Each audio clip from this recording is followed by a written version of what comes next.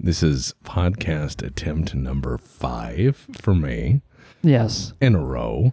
In a row. This is my 5th attempt at a fucking podcast. I had 4 different attempts at podcasts where I fucked up the audio. The audio wasn't recording on one side. Will, by the way, is re-recording his side of the podcast that I did with him about Dune. That's hilarious. I'm just imagining him like answering all your, because here's his thing. Tex recorded these podcasts, but it's just him talking.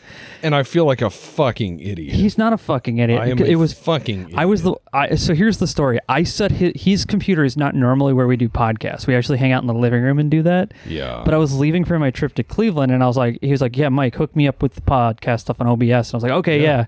So I went in there and did it really fast and I didn't check all the boxes I needed to. And so he only got his half of the conversation and nobody else's. Because you have to actually felt like such a fucking idiot. Yeah, but it's not your fault though. That was my fault for not. Sitting all these people down and being like, "All right, don't worry." You had a great conversation. I had a lot of great conversations. I wish I could have shared them with the world. You can just listen to yourself having the fun. Yeah, just me on one side, like. Great point. Actually, what is interesting is that when you place the podcast, that one with just your voice on the timeline, you can actually see all the points where you talk, just you, and you can actually see the points where other people talk.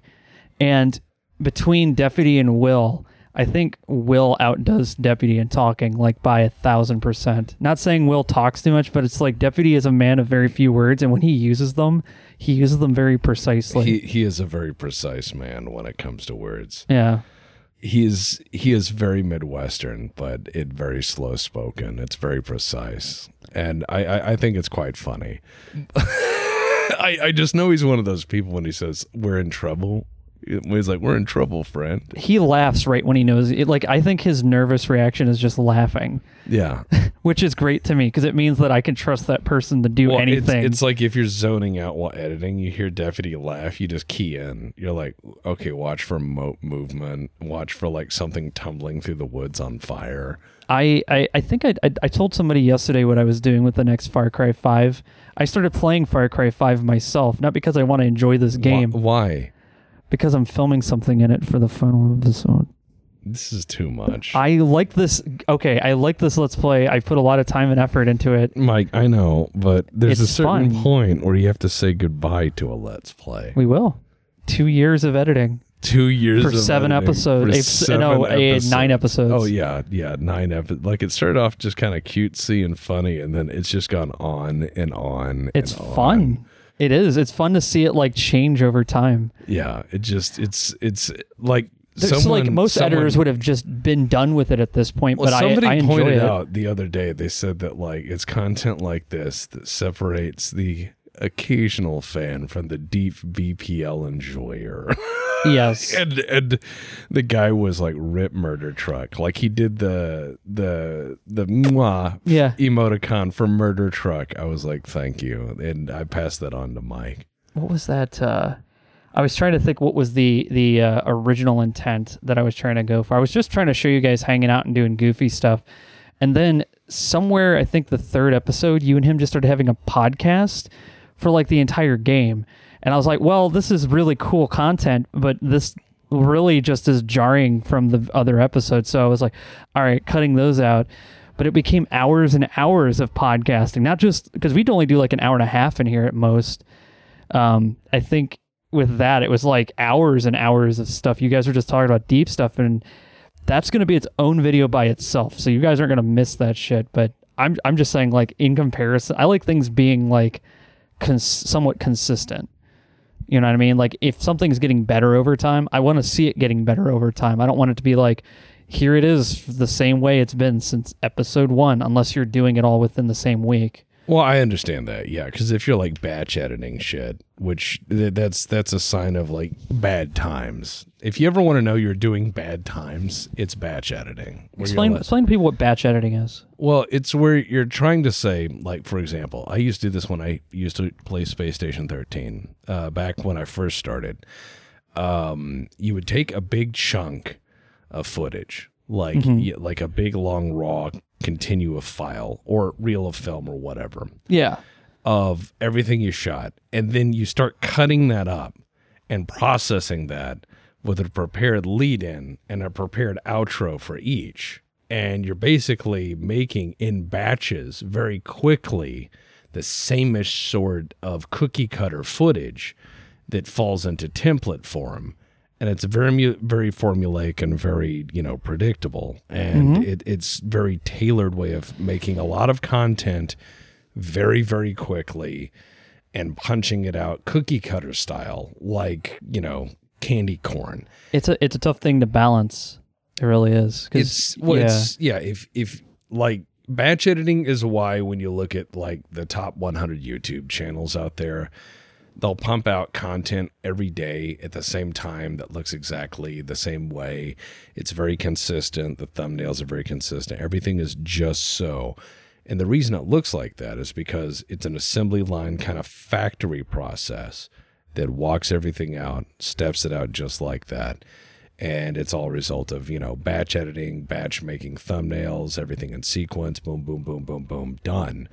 It's basically taking something that you once did as a hobby and turning it into a production, a job. It's professionalizing it. It's the difference between like what Mike and I are doing is we are making some homemade cookies, and we are taking our time and getting everything just right when we make stuff, and it has to go out the way we want it. And sometimes we don't always make the best cookies, but we really try. And that our dumb hands have been up long hours learning how to make these cookies and fuck them the fuck up. And even when we fuck up the cookies, we keep trying to make them. And you can have cookies from idiots like us, or you can have the cookies from the guys at the mall that give you the shits, and you always buy a batch because they smell really good, but then when you eat them, they taste like cardboard, and then you taste that smell when you exhale, and you're like, What happened? What happened? It smells like, if it smells like a mall food court, then you probably need to back away from it. Because those used to be nice smelling when I was a kid, but then you realize the only place you can trust in the mall food court is, I'm going to say this, and some people are going to say, it's the Chinese place, right? And I'm like, no. My God, no. The teriyaki place. Yeah, everyone picks that teriyaki place. No. Because it's the strongest smelling thing in the mall next to cookies. No, the thing you need to go to like survive Euro. The Euro guy, it's safe. It's gonna be hot meat, spin around a thing. He shaves it off. It goes in the pita. Nothing else needs to enter into the equation. You are safe. The Chinese place, always a little bit sketch in the mall. A little bit. Orange Julius can vary. I remember when Orange Julius went away for a long time. Do you remember that? I do. And I also think that most people here can remember the name at least, but I had never went there ever. Like, I had seen it. I passed it many times. I'd heard that Orange Julius as a kid, they were like, oh, they think they're so fancy, like they're an upscale Dairy Queen. It was a very Texas thing, like an opinion of it. Yeah. And I was like, isn't it just like a Dairy Queen, but from wherever the fuck they're from? Because I didn't know where they were based out of. And the idea that there was another brand that sold a similar but different product in a similar price range was abhorrent to them. Yeah. Then again, there's some people who get mad because they're like, oh, well, Dairy Queen, you mean I eat at Brahms? Fucking Brahms. If you are in Oklahoma or in North Texas, you've done a Brahms trip just for ice cream and burgers to enjoy the gut feeling of a meat baby. Also, we're how many minutes in here? And you didn't even do the grading. We're 10 minutes in. Hey, Tex of the Black Pants Legion here, and welcome to the BPL podcast. We're starting super casual today. Yeah. Super casual. That was our cold opening. That's our cold We would get fired from Conan so fast. Oh, yeah. We would have got fired a long time ago. Oh, yeah, I got a fire. They would have fired my butthole.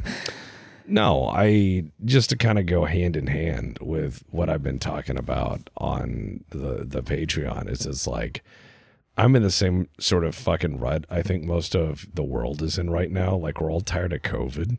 And we're all tired of the pandemic, and we're all tired of working from home, and we're all tired of working too much, and we're all tired of like Plan B. and Plan C and Plan D and the past few years of fuzz together. And I'm in yet another one of these like horrible, deep, sad depressions. And I said, you know what I'm going to do today? I'm going to podcast no matter how I feel. And then I'm going to make fun of shit until I feel slightly better. And even better. I tell you what, we can add to that misery. What else you got? I actually got the questions that Deputy had just labeled. The questions that Deputy had just labeled. That's Mike's way of cutting Tex off. Tex is going to make it too sad. I'm not going to make it sad. I'm just making it an option for later. Well, I just want you to know that. I didn't tell him that before I started. So I do want to answer some questions later. So here's the thing I was thinking of. I bought some quote unquote keto friendly rice, and it's some sort of weird strain of plant something and something else. It's just genetic engineering and nightmare fuel. And I'm going, wow, I can actually eat this, and that's nice. But then I started looking into saying, well, shit, this is very Shadowrun-ish. It's not quite found in nature, but it is. Yeah. It's not. And it comes in these weird bags. And I'm like, you know what? We are slowly sliding into Shadowrun. And I started to look around and I was like, okay, think about it. I grew up in the 80s, okay? Yeah. What was a coffee machine when I was a kid? It's like a percolator. Yeah. It was a percolator, a big Mr. Coffee, right? Yeah. Yeah. Yes, Mr. Coffee was it still is, actually. So in the 80s, which was when Shadowrun was written, when I was a kid, what was a future coffee machine like? You'd put a tab in it or some sort of thing, and then you close it, and then coffee would come out. The thing is, we now have one. It's called Keurig, and that was actually it doesn't sound like much of an innovation, but it's more about it feels futuristic because now you don't. It does. Yeah. Well, what I love about Keurig is it's made me paranoid. What made you paranoid? How? Because it screams at me every day, please descale me. Oh, yeah. I descaled it so hard, and it screams at me. So either one of two things is true. Yeah. Our water here, even after being filtered through a pitcher, is so fucking bad. It's pretty hard. Hard. That after going through a filter, that would be solid, Mike. I know. It's like water's concrete. I only drink the water out of the out of our filtered water thing that we put in the Mike. If the water was any more heavy, we'd have the UN here. Yeah, I know. All right. So the thing is that we got any 235 laying around? Oh my God, more like tritium. Yeah. So. What we've got is this fucking Keurig, and it's all great. And I remember when Keurigs first came out, they made shit ass cups of coffee when they first came out. And then I remember Nestle had a Nescafe pod or something, and that made shit ass cups of coffee when it first came out. Mm-hmm. And no one bought those. Those were shit. And then I went to my parents, and the highlight of that trip was discovering their new Keurig. And I found that actually made a really good cup of coffee. I was like, bullshit. And it did. So I bought one myself. Yeah. And now I'm sitting here with my future coffee pot, and I'm going, oh my God, we are living in a Shadowrun dystopia. We've got runaway inflation, and everyone's working from home, and everyone's fighting over some essential goods, but weird luxuries are still somehow available. And it's the stuff nobody would have bought if they had money. Right. It's so bizarre. And so it's starting to feel Shadowrun-ish. A lot of people spending all their time online and in communities. And And then I look around our kitchen and I go, holy shit, we got some Hong Kong apartment jank ass fucking food prep shit. We've got that hot dog toaster. We've got the hot dog toaster. People keep sending hot dog cooking devices to our house. We cooked one of them into the ground.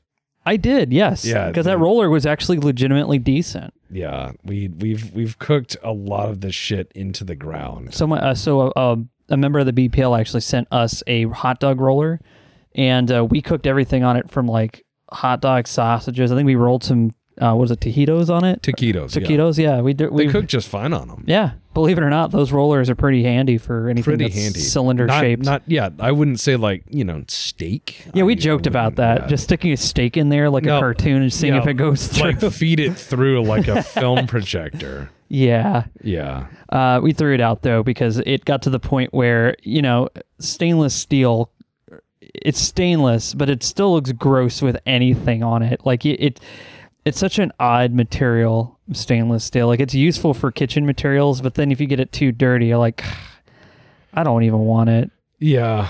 And then it starts to smell like old hot dogs. It doesn't smell like it smells like a 7-Eleven. It just starts to smell like a 7-Eleven. And you're like, ugh. Yeah. This is in the kitchen. And then we got another one where it's like a pop-up one, but it's a device that sounds like it would be a good idea, but hot dogs are not Pop-Tarts. They don't stand up well. They don't. And also the other thing is I've seen the hot dogs get yeeted because they are greased. So it comes out of there like what's like operation. Yeah, because if you touch the sides of that thing, you fucking.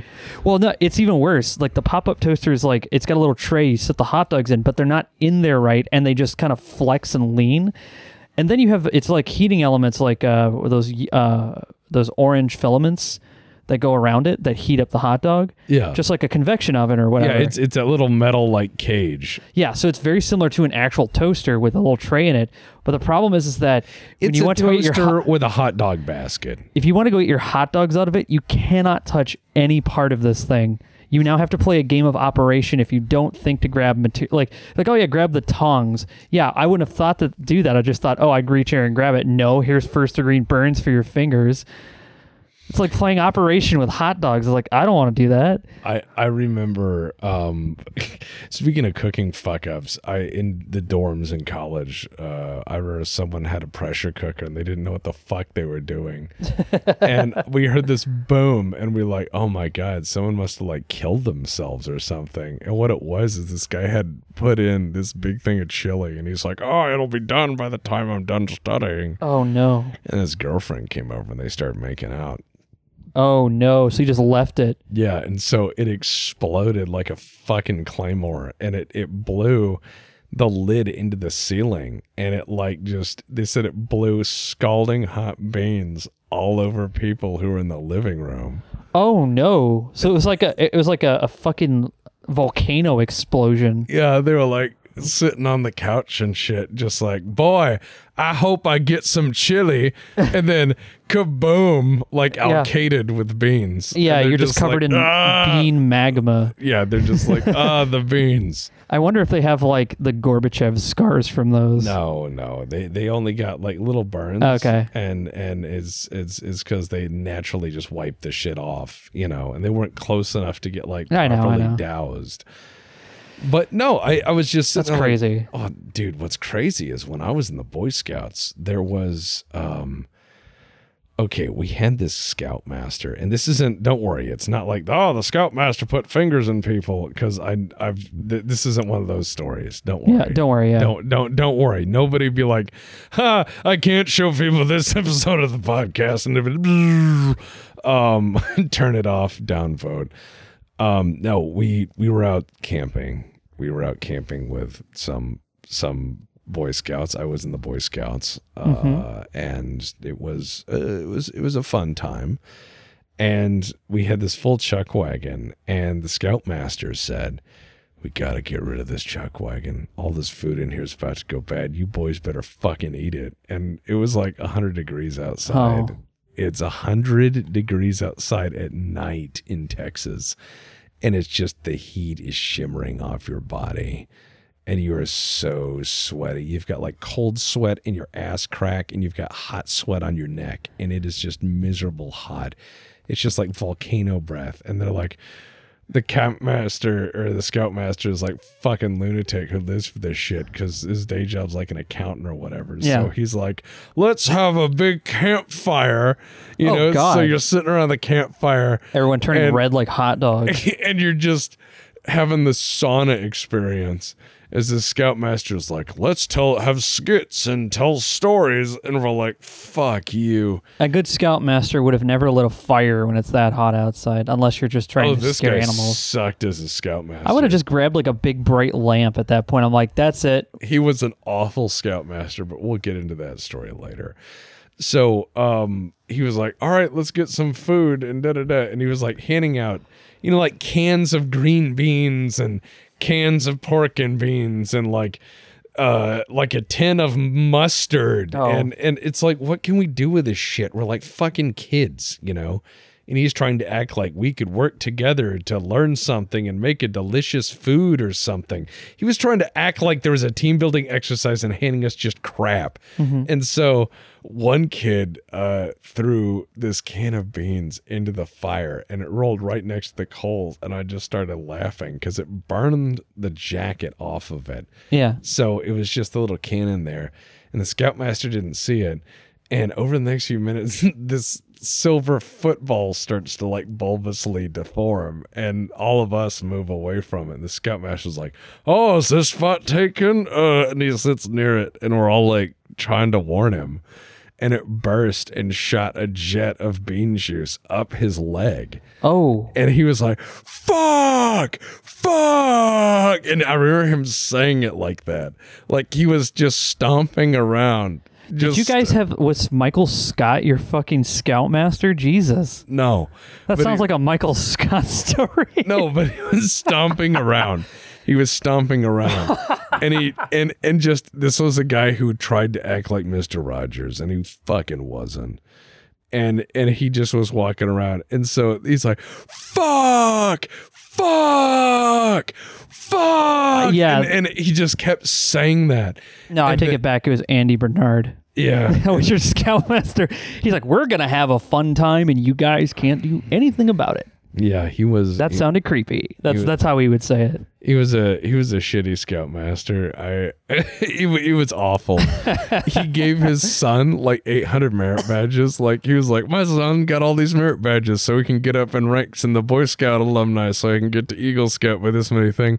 He's like, oh yeah, my son is this expert eagle watcher and he did like 900 hours of community service. And the rest of us sat down and did like all the math and figured out that the kid must have been pulling like 900-hour weeks in order to get all the things. Yeah, he would have to do a lot. Yeah, it was just his dad signing off on it. It's more of a local thing. I'm fairly certain if he went to like the national meetup, he'd have him take all those badges off because he's like, nah, because I can't quantify all that. Dude, these guys covered up all sorts of fucked up shit. I'm sure a couple of merit badges aren't a big paperwork issue. They tried to get us to go to the Boy Scouts, and we said, no, we're from the inner city. We're good. No, we said I'll say what we actually said. We're from the fucking hood. We're good. That's what we said at the time. Well, and I'm not trying to shit on the Boy Scouts, but a lot of bad shit happened across that organization, like a lot. And then they were like...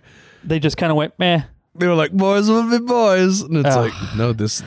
Well, yeah. Well, it was like my sister said, my sister was in the Girl Scouts. My brother never got, my brother and I were like, we're not joining the fucking Boy Scouts. Fuck that shit. My sister joined the Girl Scouts and we're like, oh, okay, cool. That's neat.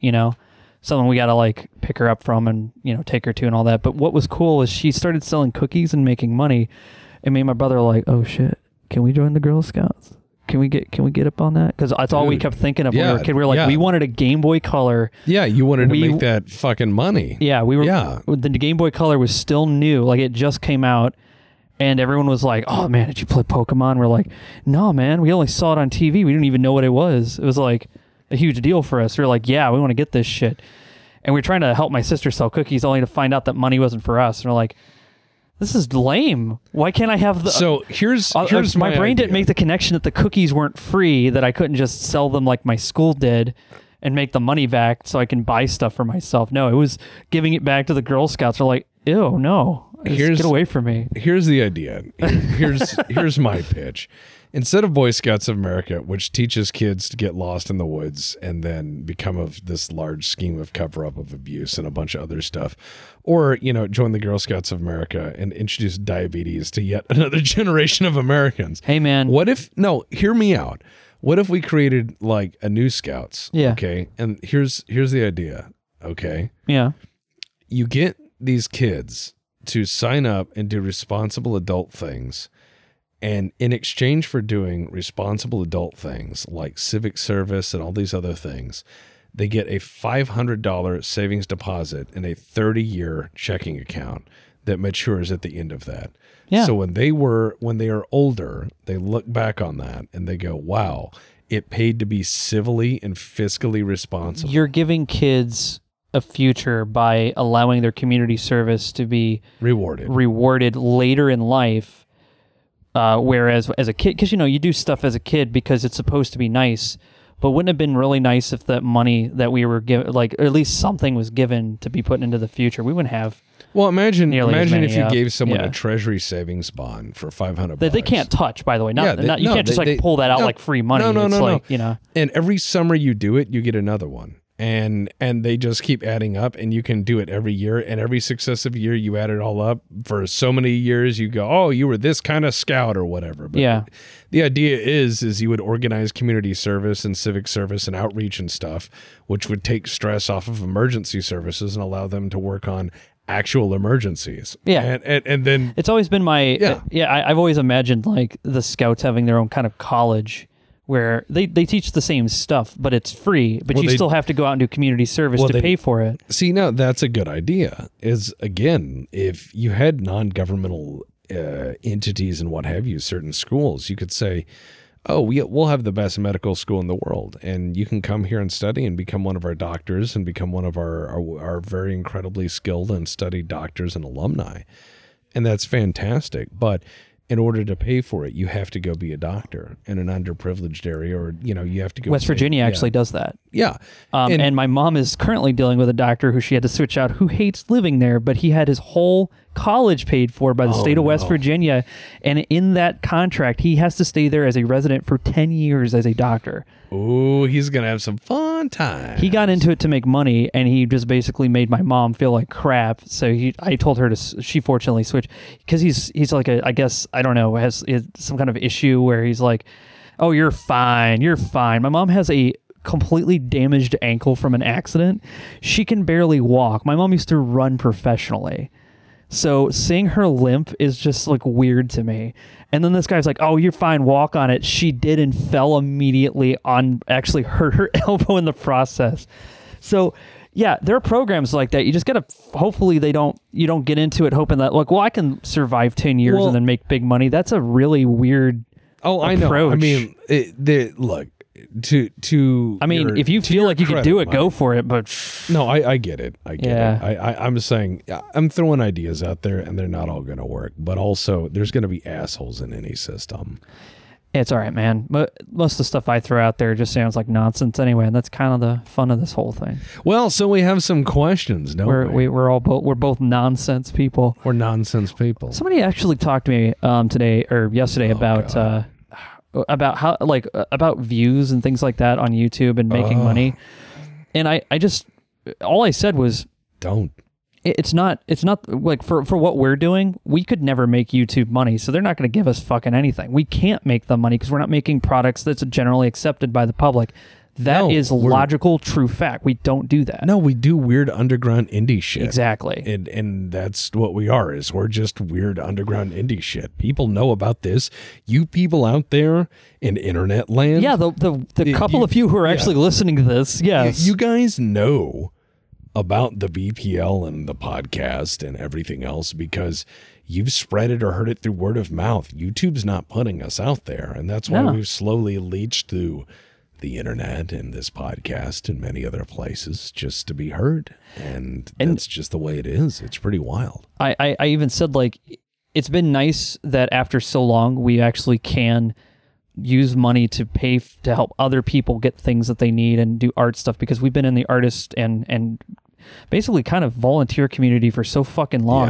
Yeah. And now people are like, hey, go do this with our money. And we're just like, okay, well, no, we're just going to give it. We even tell people, don't give us money. We're going to give it away to people. We don't have a... People seem intent to want to force things on us from It's a place of kindness. Oh, Yeah. I know that, but you know me. I'm someone who I admitted earlier, feeling turbo depressed, and it's one of those things where it just comes and goes in my life.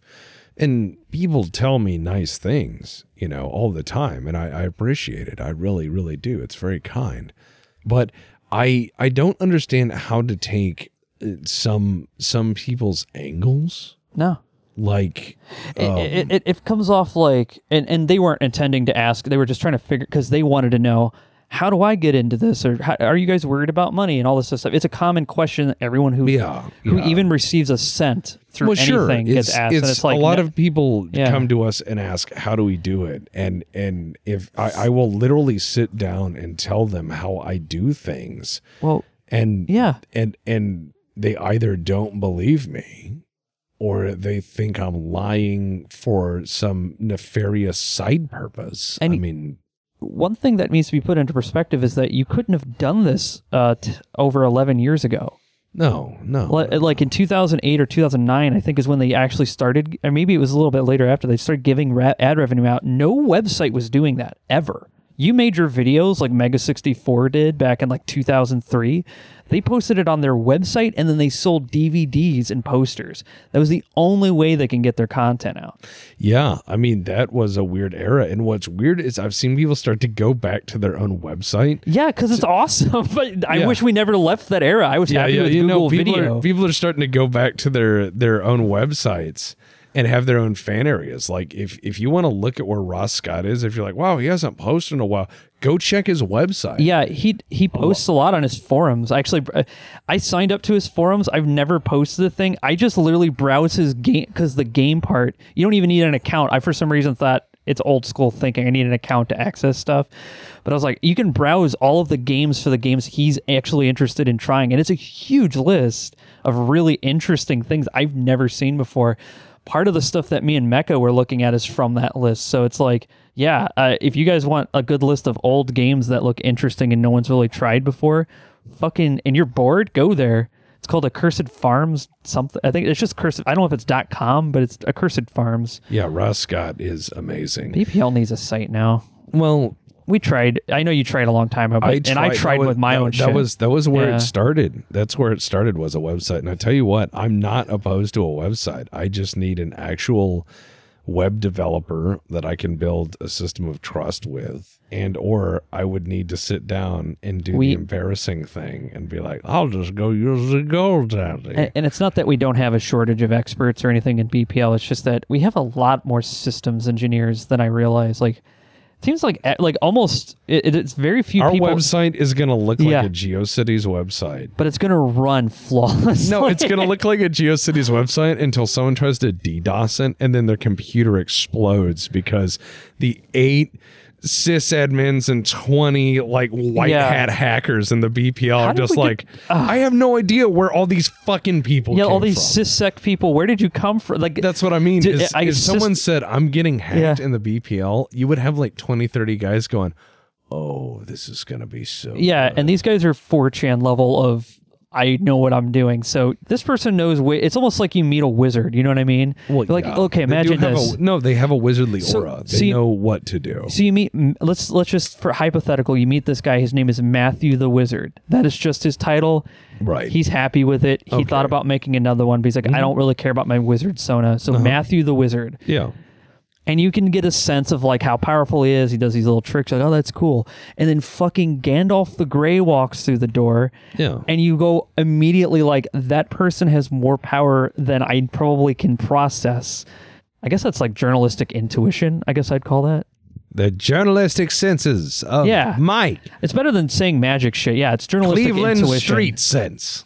I want to have the same intuition as Columbo and the same exact way of dealing with people, but I'm not that cool. You just need the code. Need the code and the he's like, geez, I had this one other thing. I just couldn't really figure out who exactly left the gun, because you have all these nice guns in your house and you take very good. But this one in particular, it was really dirty. It doesn't seem like the kind of thing that you would ever touch. I mean, here, just take a look at a picture. You know what I mean? Like that level of like smooth where you're like, how does he talk to all these like Malaise era motherfuckers and make them fucking stop? And it's like, yeah, he's just nice. Yeah. Very polite. Correct. Columbo. Yeah. It's a weird show. If you've never seen it, it's oddly really entertaining to watch. Same with MacGyver, believe it or not. MacGyver's weird because he'll be like, we have to fight the East Germans. And I'm like, what? Yeah. Well, it's... Why? Look, why East Germany? Look, Dana Elcar pointed at a map. He just went there. Okay? That's all that matters. Oh. So anyway, we had some questions. Let's bring up some of these. So this one is just called Fanfic Alicious. I'm afraid to click on it. Hey, Deputy, Mike, Crow, and shout out to Gypsy for inspiring the question. I.e. Geth here. Harry Potter was a good series, just marketed to the wrong crowd. You can thank publishers for making young adult fiction a very broad category in the early 90s. Anyway, I just wanted to make the observation that one of the reasons for Harry Potter's success was that it was the first series to get a mainstream online fandom. If this was for good or ill, do you agree? Gypsy mentions role-playing on a Harry Potter forum, and I spent a lot of time on fanfiction forums. Like many other writers, I moved on to original fiction, but that community helped encourage and inspire us to write our own stories. Considering I was a fan of Battletech before Harry Potter, I'll leave you with this text as a bit of petty revenge. A Battletech Harry Potter crossover set during the American Civil War. And that's all that person said. Oh, God. The wizarding world of Harry Potter, where wizards use magic to fly their turds away, and Hermione was always crippled, or what is... I have no idea. I read the books, and I never knew how to pronounce her name. So she didn't matter to me, but she's like one of the biggest characters. I really Hermione. Her parents were dentists, like whatever. Yeah, they're not. She had money. She had no problem in life. Yeah, smile, bitch. All right. Yeah. What is it? That is not the first online. Okay. Listen, no, I was gonna say it's not. I will tell you as somebody who's been online as well. Yeah, totally not. Dude, online fandom communities predate that by a long time. There were online TNG communities while TNG was still on the air. I think I was gonna say, I think they were fandoms before the like modern internet. Like I think it was also on. BBS. The BBS. Yeah, exactly. Yeah, absolutely, dude. That's what kept Star Trek alive. Only reason I know that is because my grandmother used it, and I know that makes people sound old, but you have to understand, my grandmother was actually a younger person than most people's like idea of a grandmother, because my mom was only 19 when she had me, and my grandmother was I think 17 when she had my mom, so she wasn't like a super old lady. And so for her, that was like for us right now, I guess in the 80s, that would be for her. And she just basically fucking went to town on that stuff. She was a huge Star Trek fan. Star Trek, I think, probably predates most of the shit online in terms of fandoms. Yeah, absolutely. I would say absolutely on that. Yeah. I'm not saying they were the first convention, but they're pretty darn close. The first decent one with staying power. I wonder what kind of conventions you'd have in the 1920s. Well, come on down to the rum and gin hootenanny. Let's have an ether frolic. Yeah. Everything that's legally not alcohol. Until 1934, machine guns. Yes. Next. Yeah, here we go. The next one is just a Battletech question. It's called The Much Maligned Merlin.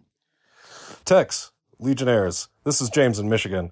I'm going to try to make this quick because apparently I have 60 seconds to do it. The Merlin is my favorite mech because it is this unbelievably excellent mech for a mercenary company of periphery states. But perhaps most amazingly, it was created whole cloth in 3010, which, the new mech hadn't been designed in decades.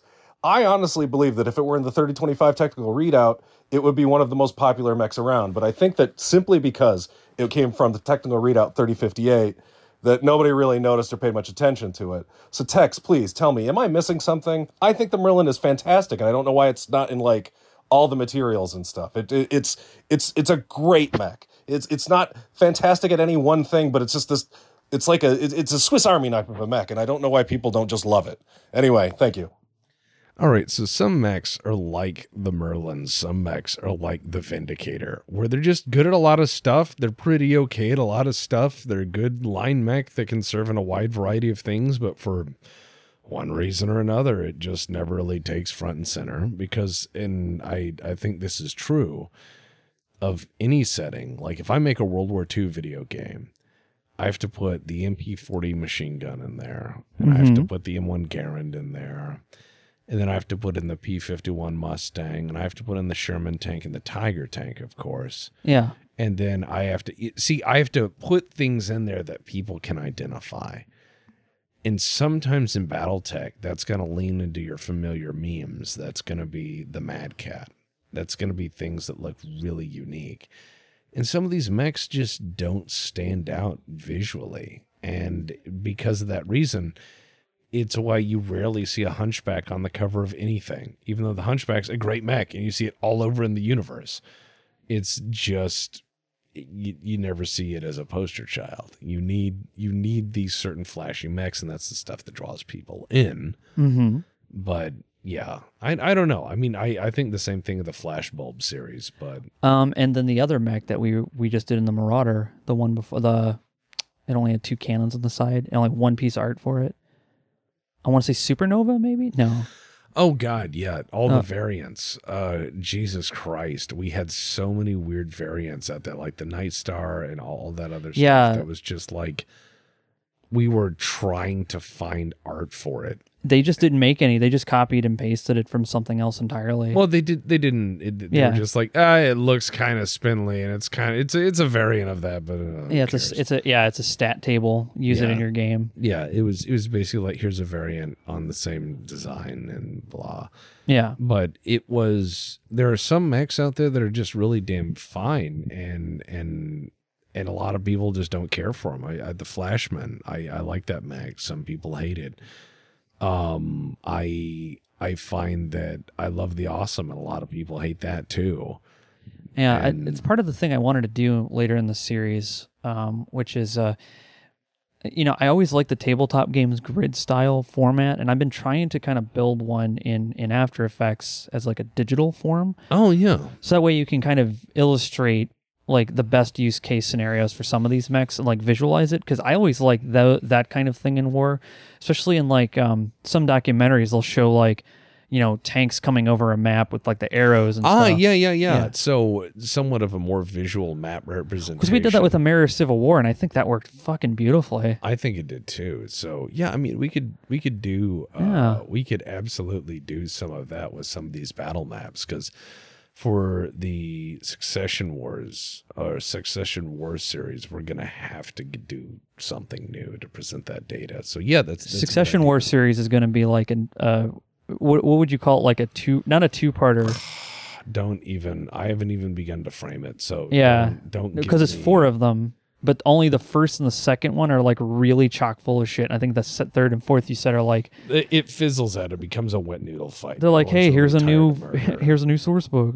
No, everyone's just tired of murder at that point. They're all murdered out. The clans honestly did save that series so badly. I think some would say they doomed it to an ever increasing creep of technology, which is something that did happen with the Jihad and the FedCom Civil War. Each of these added more weapons, more options, more creep, and then the Word of Blake stuff, and that added more creep. And so the problem is that you need to make sure that your creep is mitigated, but also you need to make sure you cleanly put things into the correct eras. Yeah, which you can do in Battletech, which is nice. You just need to not be shifty and play with like 3181 mechs versus something that's like 3025 and be like, welcome to Battletech. I'm Clan Space Ninja and I punch your dick off with my laser psychic cannon. And and he's like, what? I am all for Battletech having changes and growing and evolving. Sure. I'm fine with it just having different eras. Because I said this many times, if I ran a game, there would be more than just battle mech shit going on. I'm a big fan of stories, and I love if you're landing on a planet and it doesn't have weird creatures on it, I call your bullshit. Fuck your planet. Unless it's a dirt rock. If I had total creative control of Battletech, I would continue dividing it into eras. And then I would hire Mr. fucking Welch, and I would sit down and I would create from the ground up, a kick-ass Battletech RPG based on great house espionage. and it would be about all the great houses fighting each other over different things, and you work as these different espionage services, and it would be one part Delta Green, one part Battletech, and all parts like just shenanigans and war crimes. It would be nothing but 1980s shootouts and seedy bars with fucking, big old sunglasses and rock music. I think that's something Battletech desperately, I think that would, because I think FASA and Catalyst have been both trying really hard to not just, like, they're not trying to get people out of the mechs, they're trying to get people to look outside of the mechs and see what other little things are going on. So over the years, they have an espionage book, but it's not like the kind of thing that we would enjoy. It's very like tropey. Yeah, no, I James Bond shit. It's just not the same. I like the idea of putting together like Mission Impossible style heists in Battletech. Yeah. Where it's like, we got to break into this data facility and steal their new PPC capacitor design. And, no alarms. We got to do this. And so you set up like this Shadowrun style heist and, Mission Impossible in there and get the mainframe. And then, on the way out, you have to fight like an actual mech, Metal Gear Solid that. You're like, oh, God, I got to fight it. Throw grenades under its feet. Yes. I think those things would help. Only because I'm just someone who likes to see the things in between the lines, because the fights are cool, but if all we see are fights, why are we here? And I don't want a source book to tell me. That was always the problem I had with 40K, is that if all the guys are huge and giant and big and tall, and all the guns are huge and giant and big and tall, and all the ships are huge and giant and big and tall, and all the tanks are huge and giant and big and tall, and all the bad guys are huge and giant and big and tall, demons, and everything's as big as it can be, as fast as it can be, and it breaks the laws of reality, and da-da-da-da-da. It's a bunch of kids having the bestest, fastest, strongest man with the most invincibility shield, and none of it has any value because everything's the bestest. Well, it's as you said, and I've started to see a bit of it, was because I know very little about 40K, very, very little. Oh, yeah, it's unintentional self-parody now. And you said before it was just parody, like it was a lot of fun. Well, it was 82,000. It was a parody on a lot of things, like the Adeptus Arbites were a parody of Judge Dredd. So it was a parody of that appeal to fascism. It was just like cops that would arrest you and be like, "You defaced a statue. I'm gonna burn your planet down." It was everything turned up to 11. And then they just added in like a super prime like side that's more powerful than any other, and then the other side had to have its own super prime awesome side that was more powerful than the other. It's the problem with when you get into product development and lore development and creative development and all of these things. You need to put all of this under one roof and make sure that the people you're selling toys of actually align with the people who are writing what that's supposed to be. Because printing an object and making sense of it after, it's an interesting study. Well, it's kind of like the best way I can equate it to how I feel, just based on what you've told me, my best related example of this is when I was trying to just play on this Unreal server. And back in the day, it was like the Hangout, because it was just the basic co-op part of the game, and you just play through the same campaign over. It's just a looping server. It was chill. You hung out. Yeah, it was almost like going to the same park every day, but online. It was nice. Then they started adding stuff to it to kind of spice it up, because they're like, oh, we're not getting enough visitors. Yeah, because the game was made in 98 and it's like 2003. Nobody plays it at this point. So it's like they're trying to do more and more stuff. And I didn't like it because I like this very calm, chill kind of thing that it was. And they just kept adding in more and more stuff. And now it's just completely unrecognizable. Like, they just have things in there that, they're kind of cool, but you need to have that baseline. And I think that's, for me, like, I don't see 40K's baseline. I just see all I hear is, there is no good guys. And I'm like, okay, well, that doesn't matter to me. I'm more, where's the grounding of reality? Because that's what I want to know. When you said that there is no good guys, it's like... that's the first thing people tell me about 40K. And I'm like, okay... I didn't say Starfleet was good people. I'm just saying. Yeah, you're not trying to walk up and say Star Trek is better. You're just saying, you're just like, okay, explain it to me. And the first thing this is, there's no good guys. I'm like, okay, well, tell me about these guys. They're weebs in space with space guns. I'm like, all right. what about those guys? They're Tolkien elves with spice guns with serial numbers filed off. And I'm like, so it's a big plastic box of army men. You're like, yeah, but the plastic's Coffee can of army men. $900. Yeah, it's pretty weird. It's pretty weird. God, we got far from that. We're just having fun. So this summer, Arnold Schwarzenegger is the fembot from Austin Powers. What? Greetings, BPL, you glorious bastards. Dark Lodestar here. Calling in with a question. Do you believe Skynet would have been more successful had it used different tactics, such as honeypot T-800 units? You know, something to get up to sleazy politicians and movers and shakers of the world. Yeah. The desired future that it wanted. Yeah. And have those units actually, trained to have social understanding of some sort. Yeah. Skynet had access to the damn internet. It doesn't matter porn we watch. Yeah, they could have easily wiped us off a map, but no, they send like an Austrian robot back in time. This motherfucker comes out swinging with the greatest take I've heard in a while. This is great. Well, it goes back to that cutscene from Terminator 3 where the guy's like, we can change the voice. And it makes the whole thing make a lot of fucking sense. But if Skynet was smart, and Skynet knew what the fuck it was doing, it would send back some women with like just amazing, pleasant smiles and enormous tatas and whatever, and be like, just cozy up to men in power who are vulnerable and exploit them emotionally, and then gain control and leverage over positions of power, and then shape the world however you want from the shadows, like smartly. Or even better, they just go all the way back in time to when we were barely even like proto-human, and you just move all of your shit there, and then you kill those guys off. Yeah, you cause like a weird loop for your old future, but now you're in the past with your cool shit. No, I agree. Like it would make more sense to jump 5 million years in the past than 50 to kill a kid to change an event. I agree, but this is movie logic. Yeah, I know. James Cameron wouldn't do that. Oh, yeah, but he's also talking a point of like, wouldn't machines use honeypots? And I'm like, fuck yeah, dude. Yeah. That's if computers knew anything and they look at by percentage, what do humans click on?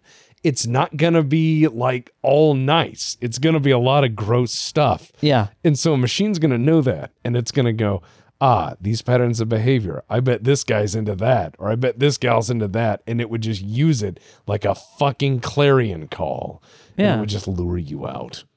You know, the only way to destroy an AI, to really, not destroy, but to win and beat an AI, is to become its friend. I've heard that. And usually when people reach out to me, they're like, hey, Tex, how's it going? Da-da-da-da-da. I'm like, good day, sir or madam, or AI. Yes. And they're like, what do you mean, or AI? And I'm like, well, see, here's the thing. And I look at them. Yeah. And I let them know I'm looking at them. And I go, you could be a dude. In fact, if you're speaking to me, it's about a 98.9% chance you're a dude. Mm-hmm. Right? Kel Mitchell said it best. I'm a dude. He's a dude. She's a dude. We're all dudes. Yeah. This is the internet. And I believe in girl stands for guy in real life. That's what I believe the internet, because I treat everyone on the internet equally. It's just we're all the same. I just treat us like we're all dudes on the internet. Like so I say, sir, madam, or, AI. And the person's like, AI. And I was like, yeah, it's possible. Yeah.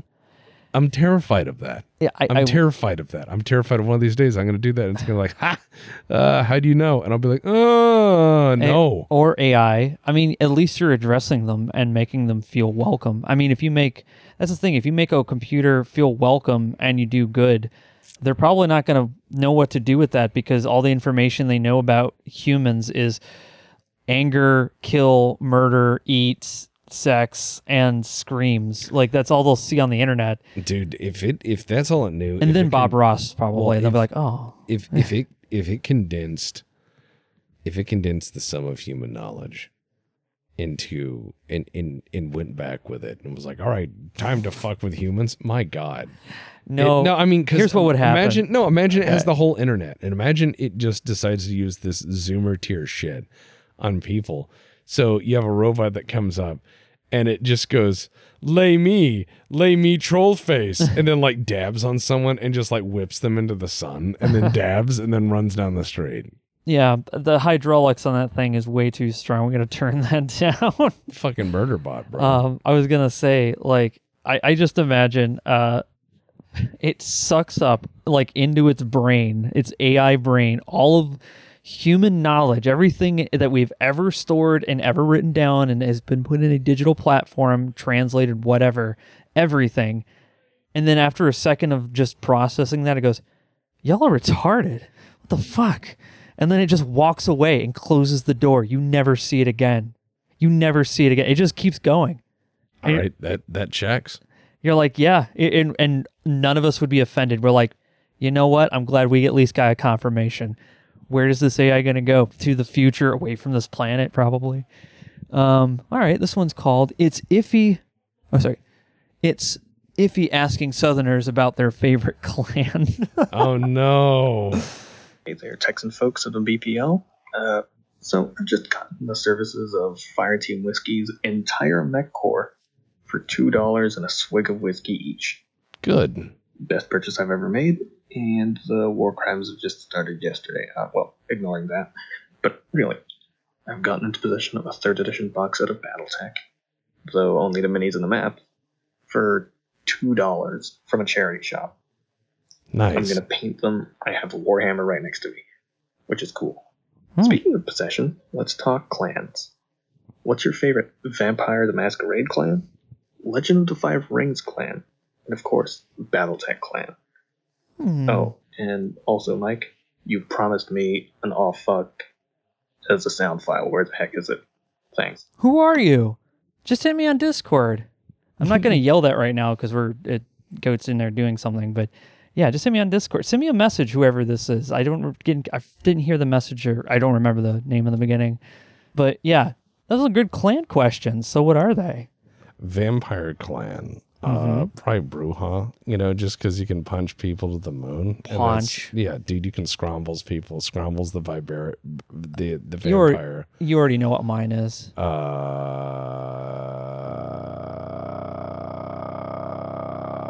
You already know. Just say it. I'm not going to get offended. I agree with it.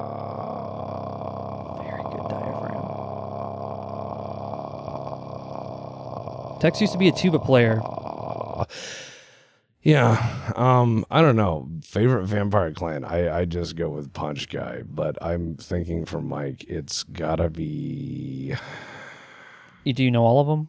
I know most of them. Yeah, the ones I'll tell you. I'll give you a hint. It's the ones that would be using technology and hiding from the sun. Yeah. Okay. Yeah, you're Nosferatu. Yeah. So I saw them in Bloodlines, living in the sewers. Dude, I'm like, and shit posting on the internet. That would be yes. Yeah. I was thinking Nosferatu, but I also Gangrel. No. Yeah. No. Why? Just because I'm fucking crazy sometimes. Just because you walk around and make vampire noises, animal noises, doesn't mean you're an animal. That's fucking cool, though. It is cool. I want to make the fucking dinosaur noise, but like for real, from my position as a person. That would be such a sick thing where it's just like, and they're like windows are breaking, and they're like, "What the fuck?" And I'm like, "Yeah, it's weird. There was a T-Rex like right down the street." I would use my powers for fun. No. For fun. No. I don't want to fight anybody. I just want to go around. You would end up fighting people because you'd start doing that shit and they'd be like, holy shit, it's a vampire. Yeah. And then I'm like, yeah, I am. Do you want to go get some brownies or something? Yeah, then we get banned from Fazoli's. Fazoli's is a vampire friendly place. You know they are. No, they're not. Why? Okay, because Grandpa said some off-color stuff. Yeah, okay, Garlic. whatever. Oh, no, that doesn't work. Garlic is still fine. You can eat pasta vampires, trust me.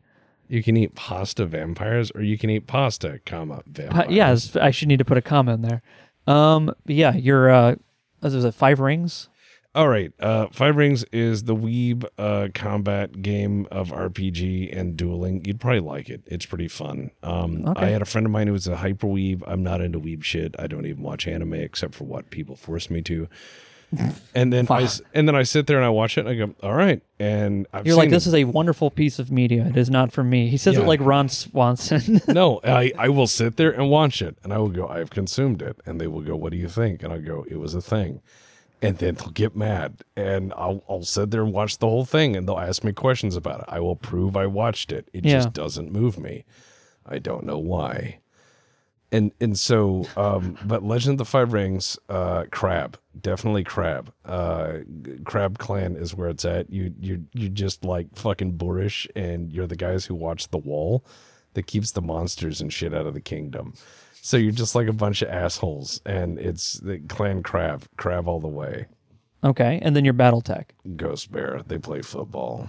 Okay, I guess I don't know anything about Five Rings, and for Battletech, none of the, well, maybe Wolverine, only because I really liked McEvity. I thought she was badass. She was. So I'd go with McEvity like all day. Mainly because it's like, I'm not like I'm like kind of in her mindset. I'm like, I don't really follow this you follow me or die mentality. I'm like, we've been surviving this long, like kind of working together and being cool. Now you're just being weird and kind of authoritarian. I think I'm going to back away and do my own thing. There's a certain part at the cult where you're just like, you know what? I'm really not cut out for this robe shit. So I'm going to shoot my way out. Yeah, he tried to fucking Dr. Evil her and she basically said, yeah, no, you're not doing that. You and what nukes, bitch? Yeah. Bring it. All right, the next one's about Knife Fight City, or KFC. That's the way it's abbreviated, so we've either won. So we stole an IP. Sue us. Oh, no. Tank Knights already exists. All right, Controversial and Brave is a go. Look it up. Battle Tanks and Battle Tanks Global Assault, especially. The latter being my favorite. That should be the tone, in my opinion, of the Tank Knights universe. Kind of metal, grungy, and because of nuclear and chemical and biological warfare, if it ain't NBC, it ain't happening. Background for the game specifically: virus deaded almost all of the female population biologically. Please don't cancel me. The M1 Abrams is the smallest practical field battlement. There are smaller, but good fucking luck. War cults, nukes, more nukes, countries disappearing, matriarchal tribalism, nukes. Yeah, I remember Battle Tanks Global Assault. I remember those games. That would probably kind of fit the idea that or a failed colony off-world. Yeah, and also, like, just because it's similar doesn't mean it's, like, going to be the same, because... Well, if I said a movie in the future where people ride motorcycles, wear leather jackets, and have chains, I've just described about 500 movies. It's the Warriors. Put the Warriors here in 80s Synthwave City. Put the Warriors in the Old West. Like, you can literally do that with any fucking thing. If you watch enough movies or shows, you can actually start doing that with anything. And that's why they call it an homage. Yeah. It's a intellectual fedora tip to something that does exist or very close to it. And that would be a simulacrum, a recreation of something that never was, but might have been. Yeah.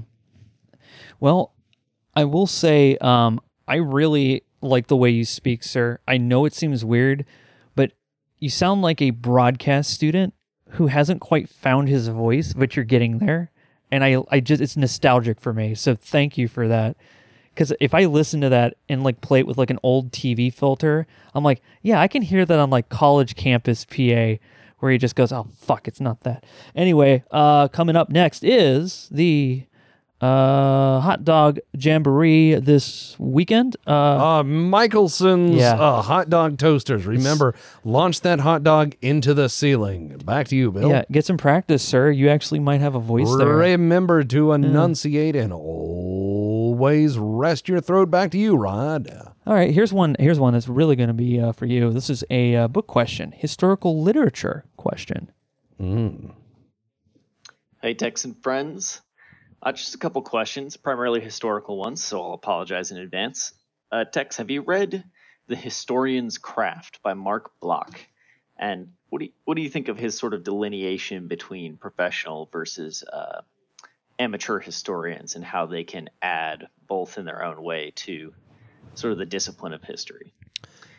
Secondly, have you guys listened to the History of Rome? Well, hold on. Answer that question first, and then we'll answer the second one. I'm going to start pausing those because we got quite a few. I believe that's absolutely correct. Amateur and professional historians both have roles to play that should be, I wouldn't say professionally or even formally delineated, but to keep in mind that there is a difference between people who do things for a profession, e.g. a doctor, and people who do things out of compassion, e.g. someone providing free Band-Aids. One of them has gone to school to do this for a living, and one of them is providing aid out of compassion and care. And we as humans do that. And so the thing is having historical interest, being fascinated or interested about historical deeds and stories means you like stories. It doesn't make you a historian. But the problem is I find a lot of people who are very interested in copy C, copy V of history without any understanding as to the who or the what or the why or the movements of the various things and the pieces that led the people to that moment and that place and that decision and why and what and where that impacts the next and its place in the world. And putting yourself in their position. Asking yourself, okay, if I was here in this room with this general and they were saying all these things, what would that look like to me? Right. And because people are the same. I mean, right. There's no superheroes. It's just sometimes crazy shit happens. And so you sit there and you try to make sense of the reality of it. And that's where you become a historian, where you go, okay, there's a lot of lies, or this is just over propaganda. This probably didn't happen this way, or maybe this didn't blah.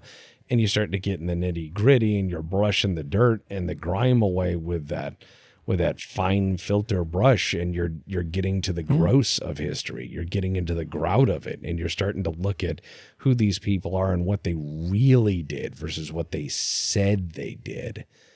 And then it gets really dirty, and you start to see everyone's kind of the same, as you say. That's why war documentaries are so important, because capture all the voices. That's why it has to be both sides. Oh, I love Ken Burns. He did that with his Vietnam documentary. He captured both sides, and everyone just said how it was in reality. And I mean, it's raw, but it's real. Yeah, and those are the kinds of things that like you can relate with, because even though like a lot of people have said to me, like, I don't go out, I don't know, talk to people and do all, I'm like, you've been out enough in your life, at least enough that you have been able to experience some like form of human contact, right? And sometimes you just need to have that like feeling of, okay, I'm alive, I live in this reality. When someone else tells you stories that are like raw like that, you almost intuitively start to believe that, because it's like, yeah, I walked down to the mailbox and I saw someone get run over. I can imagine this person's fucking story of the guy coming over on a boat, but then it fucking hits a rock, so it flies over and upside down. Yeah, fucking real. Yeah. Shit happens. Exactly. All right, next. So the next part of this question, and I want to try to pause these more often so we don't run into that. Sort of the discipline of history. Secondly, have you guys listened to the History of Rome podcast? I personally really enjoy it. I'm a medieval European military historian myself, and it's a great tie-in for sort of further historical events, I think. And then also, would you guys be interested in a copy of an article I'm trying to publish about medieval cannons and gunpowder for the house? I'm sure you can get a hold of me in one way or another, but I just thought you guys might like it. Have a great one. Bye. Okay, well, no, I've never heard of that podcast. Have you? I have. What do you think? It's all right. And as far as cannons go, send it over to text. But if you're saying you'll know how to find us, no, we don't. Like that's a very. I mean, your question was great, but that part at the very end made me go. It's a great question, but you have to understand the system is double blind. It's pretty shitty. We don't know who's actually calling in. We really don't. It doesn't tell us much. Yeah. Also, why is there a bunch of stuff from Revlon on the table? Oh, that's actually hair dryer and then 2 plastic windows to seal our windows. To seal the windows, yeah. All right. I picked that up when I was at the store because it was like $20. Okay, let's do one more. All right, next question is a video question from Ekaros firing at Ekaros fixing Cyberpunk 2077. All right, let's hear it. Hey, everybody, it's Icarus. I'm hammered, so that means it's question time. All right, bud. Everyone listening, I'm assuming at least it's Tex and Mike, but whatever. Rewrite Cyberpunk 2077, the video game. Mm-hmm. I don't care what you know about the game. I just want you to rewrite it. You don't even have to have knowledge of the game. Okay. Are we submitting a script for somebody? What do you want? Listen, What? Mike, Icarus is hammered. That means it's question time. Okay, what am I doing? You heard the man's fucking statement. He couldn't have been more clear, Mike. Icarus is hammered. Therefore, it's question time. So you that is the best preface. I don't Icarus know. is because he's like, hey, Fix Icarus Cyberpunk? again. Icarus is hammered. It's question time. The question is fix Cyberpunk. He doesn't give a fuck if you know it's anything easy. about it. So Don't give your- 2077. Go ahead. No. Yeah, take away the main character's writing. Just take it away. Let the player go and experience it like Skyrim. All right. That's it. Just go to Night City as like a normal person doing things and doing missions, and then those become storylines. Yeah, that would be interesting. It's almost like player agency should be a thing. That's it. That's all I really want. Now, aside from game design, he said storyline, so make it story better. I said, okay, here's how the story starts. All right, so you're in a band like the Wild Stallions, and your name is John Johannes Electric Fingers, and you go around and you mash F, and electricity shoots out of your fingers, and people are like, whoa, it's that guy with the electricity hand. And you zap enough people that they put you into the electric chair and you get zapped. And when you get zapped, that old rock star, Johnny Electric Hand, comes out and he's like, I'll show you how to electric hand. And you walk around the city and zap everyone and they all die. And then you realize you're just a cyber zombie and they're trying to bring you back around. And then the real game starts. And it's like Cyberpunk 2077, Pacific War 2, Black 2, Ops. Yeah, I Skyrim. I am all for just giving people go make your character.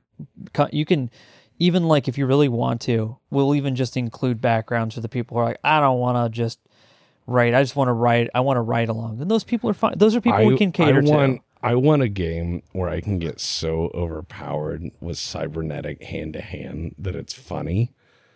To where I can I think in a game, if you are so overpowered that it's funny, you should be able to skip cutscenes with violence.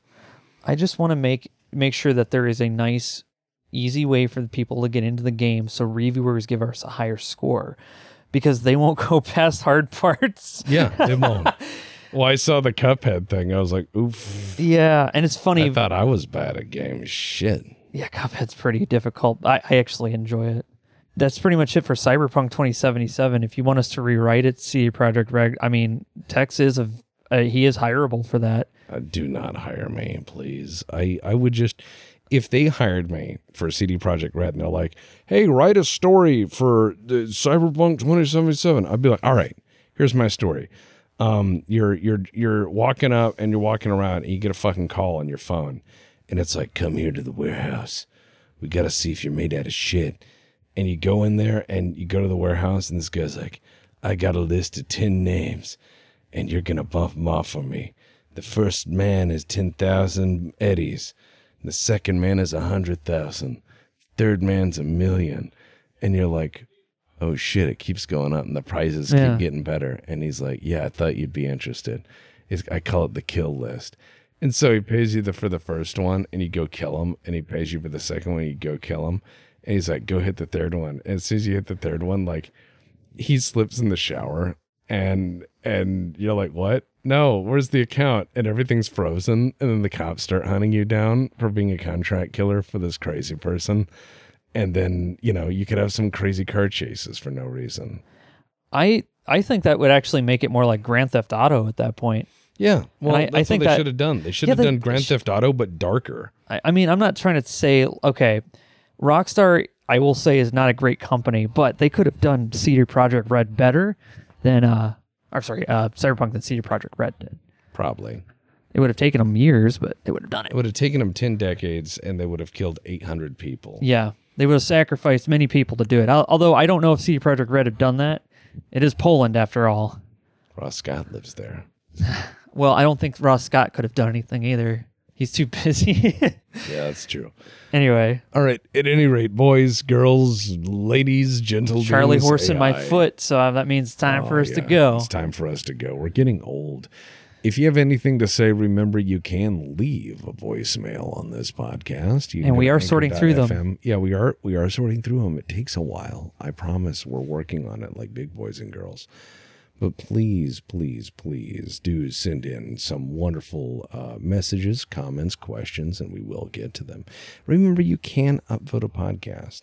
It's just only on certain services. And others, I guess, they feel that you can't be trusted. Like it's just not for you. Okay, one day the BPL is going to beat the Monday morning podcast. We're going to beat Bill Burr. We're going to surpass all these other people. I don't think there is. We're going to do it without any effort. I don't think without there is trying. any plane of existence where that is remotely possible.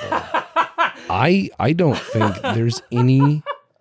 There was a greater chance for us to have a full-blown rational conversation with Bill Burr when we were seeing him in Atlantic City. Yeah, I know. Than we would ever get him a chance to he acknowledge was us off on the a stage podcast. before all those people. Like we were in the sea of we just in the sea of COVID COVID sea. sea. Yeah. The COVID sea. Anyway, Borgata. one day, man. No, I will never go back to Atlantic City. That city Oh, can fuck blow that. my ass. Yeah, sorry, Atlantic City, but we're gonna have to cut you off. Dun dun dun dun dun.